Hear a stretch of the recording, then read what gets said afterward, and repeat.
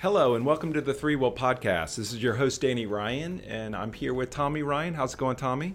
It's going well, Danny. Good. We're on number. It's nice to be in Hawaii. The nice balmy 70-degree days. Are we in Hawaii? No. We're in Georgia. No, in we're January. Not. It's We're 70. not in Hawaii. You're mistaken, my friend. I wish we were in Hawaii. We should have our annual getaway in Hawaii or something for planning for the next year. How's that sound? Run it by JM. I'm sure he'll approve that. I'm sure he'll be just fine with that. So we're on number 3 of 3 of 3 here. And this week, wanted to talk to you about the third C, which is commitment. Most people are afraid of commitment. We're not afraid of commitment, are we? No. No. Well, We wouldn't be here today doing this thing called Free Will if it wasn't about commitment. Absolutely. So we talked about the first week was about control, and then the second week was about choice, and this third week is about commitment. There is, I think, along with this, you can't talk about commitment and not talk about trust. I think that's a key part of this as well, which is to do what we do, we have to build up trust with the clients that we're working with. And just to get us kicked off here, I'll talk about, the first part of working with a new client is a couple of conversations that we have about what they're trying to do. And during that time, I like to make little small, say I'm going to do little small things and then come through on those small things. Because I think that's how trust is built up. I say, if I say I'm going to send you an email by the end of this day, then I follow up with an email by the end of the day. Right. And I think this is where commitment comes into play. It's we often say around here, making and keeping our commitments, and those small commitments are even as important as the big commitments. Yeah, and I think that there's two parts, making and keeping. It's hard to make commitments, right? Mm-hmm. It's easier to kind of lay low and not have to get the attention from people through a commitment. But then when you make a commitment, keeping the commitment is hard also. We're in a very busy world that there's plenty of distractions, and you can get overloaded with commitments. So it's that balance too. To be able to make a commitment, you need to know that you can keep the commitment before you make it, and that's not always easy. Absolutely. I know one of the things that I've worked through experience-wise is, and I know we have to do this delivery on projects as well, which is when you make a commitment, there's a part of you that says, "Oh, I'll get it to you by the end of the day today, or by the end of the day, tomorrow." And how you sometimes overcommit, to sort of saying you're trying to get something, you want to get something back to somebody, but then other things might come up. And I've sort of learned through the years to yes, make a commitment, but also along with that, realize that other things come up that could get in my way of meeting that commitment. Right. Yeah. A lot of times when it comes to me personally, if I look at making a commitment, in your gut, you says, okay, I can do this by the end of the day. And then I make the commitment for the end of the next day because of that, of reality of you're not sometimes in control of those urgent, important things that pop on your radar that you have to give space for.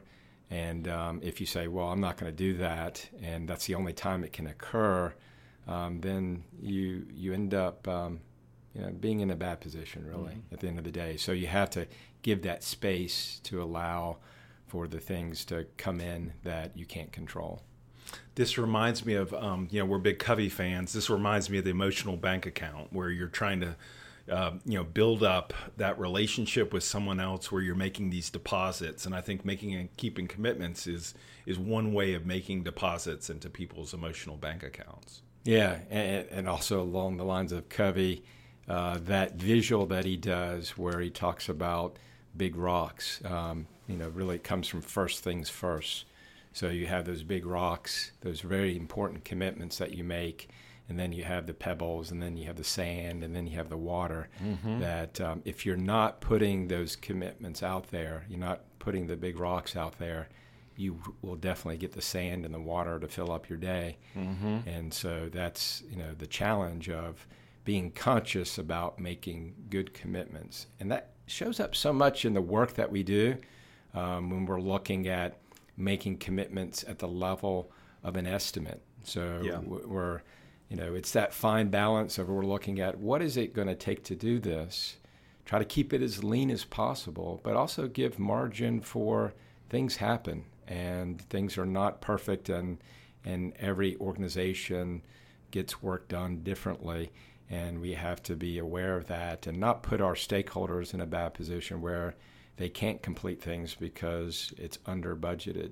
And that's, it is a little bit of an art. I think at the end of the day, it's through conversations and trust that you find what is that middle ground of what's something that's not too high of an estimate but not too low. Because kind of common sense, you go too high and it can't be done. And it's always, quote, easy to do a high estimate and really protect yourself. And all the hard work is going into, okay, what are smart assumptions we can make that we can still hit that commitment, meet the business need, and, be wise with resources, with funding and people. I know I've recently heard on one of the projects, and I think it was one of the Jive migrations where the client said, well, I didn't have to worry about the 3-wheel stuff because you guys just took care of it for me. So it was almost like he was in his mind. He knew there were different parts of this project. Right. And he knew the part that we were responsible for, we were going to get done. Yeah, you'd love to hear that. I mean, that's music to your ears when you hear that, because that's the effect that we want to have, that your life is complicated and we should be part of the solution, not part of the problem. You got it right that time. I had to say that slowly because I was listening to the bloopers. You'll understand why he was very, very particular and slowed down there and made sure you hit it, Tommy. Because that's that is very important of being part of the solution. Because at the end of the day, we don't need more problems. That's easy. That happens all the time, and so being committed to our customers' problems and, as we've said before, treating them as they're our own, really caring about that.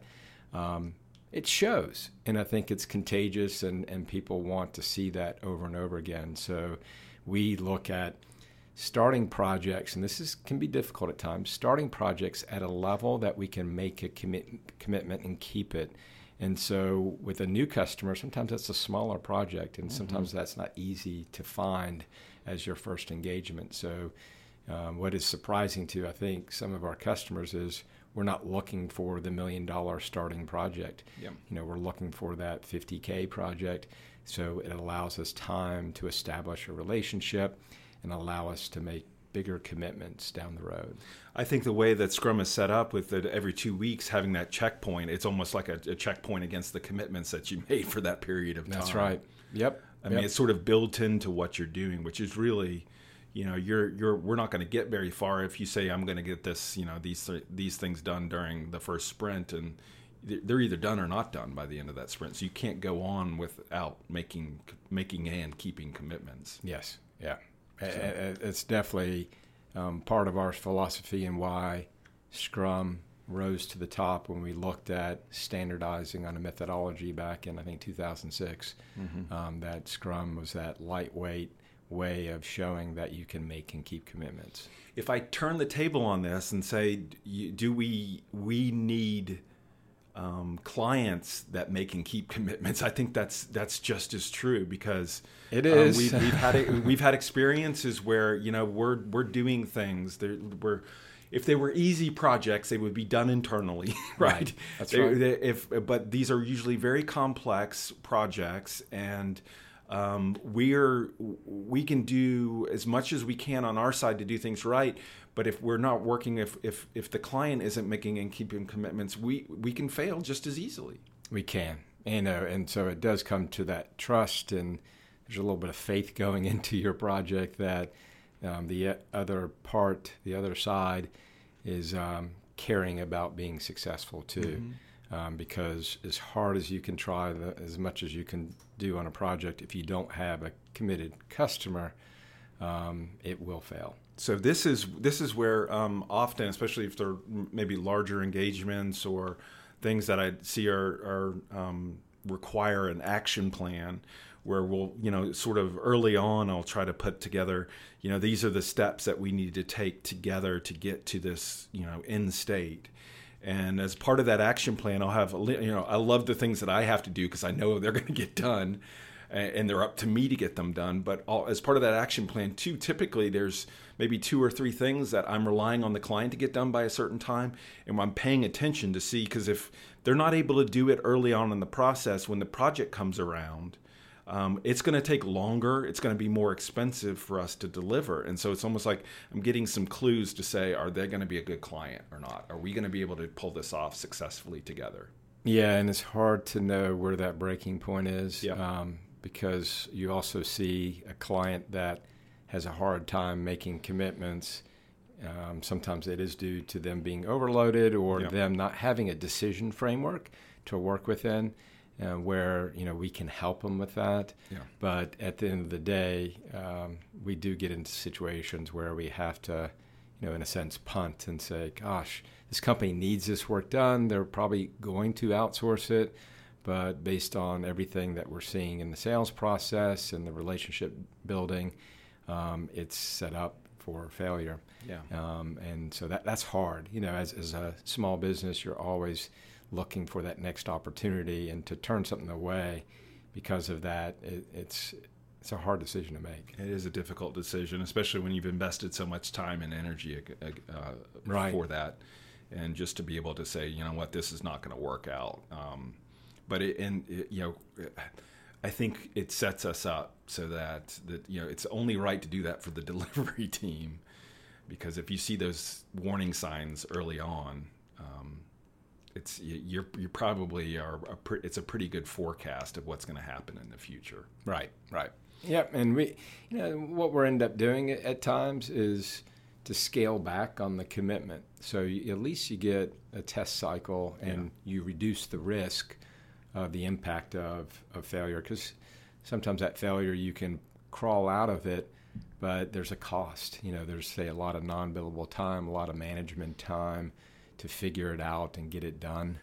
But then you have to step back and reassess to say, does this make business sense now? Should we continue to do these types of projects or work with this particular customer, knowing what we know after that first project? I love working with you, Tommy, because part of this is I know you're committed. You are, when you say you're going to do something, you do it, and it makes, as our partnership goes, it just makes things so much easier to work together when you know that the other side is going to come through for you. So I appreciate that, Tommy. Well, thanks, Danny. And I am human. Yes, you are. I think there's a lot of times I fall flat on that, but I think it's. We both care and want to make sure we're doing the right thing. Yep. And it's not just for our customers; it's for the people that work at ThreeWill. Yep. And so, I think at the end of the day, commitment really makes a difference, and I think we see that in the organization as a whole. Mm-hmm. It is part of the culture. It's not just one person. I think we learn from each other here at ThreeWill about what it is to be committed to your responsibilities. And I think a part of this is, as I look at ThreeWill and over the last 15 or so odd years, is we really do, because we're so committed to our clients, we, it takes a lot of our brain power, our willpower to focus in on that. And we've been more intentional about focusing in on how can we help our clients versus, all about ThreeWill growing and how fast can we grow. And it's all, it's about us and let's do this. And, I think a part of what we've built as a great small company has been because of this willingness to be totally committed to clients and to projects that we're on. Yeah.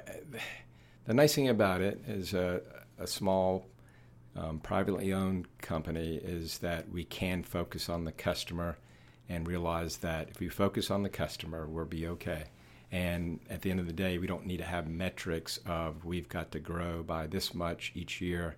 We're looking at being committed to the people that work at ThreeWill to make sure they have the stability that they need to support their families and get a good income to be paid for what they do well. And then at the end of the day, if there is growth out of that, and we enjoy that growth, and it makes it a richer environment at ThreeWill, we embrace that.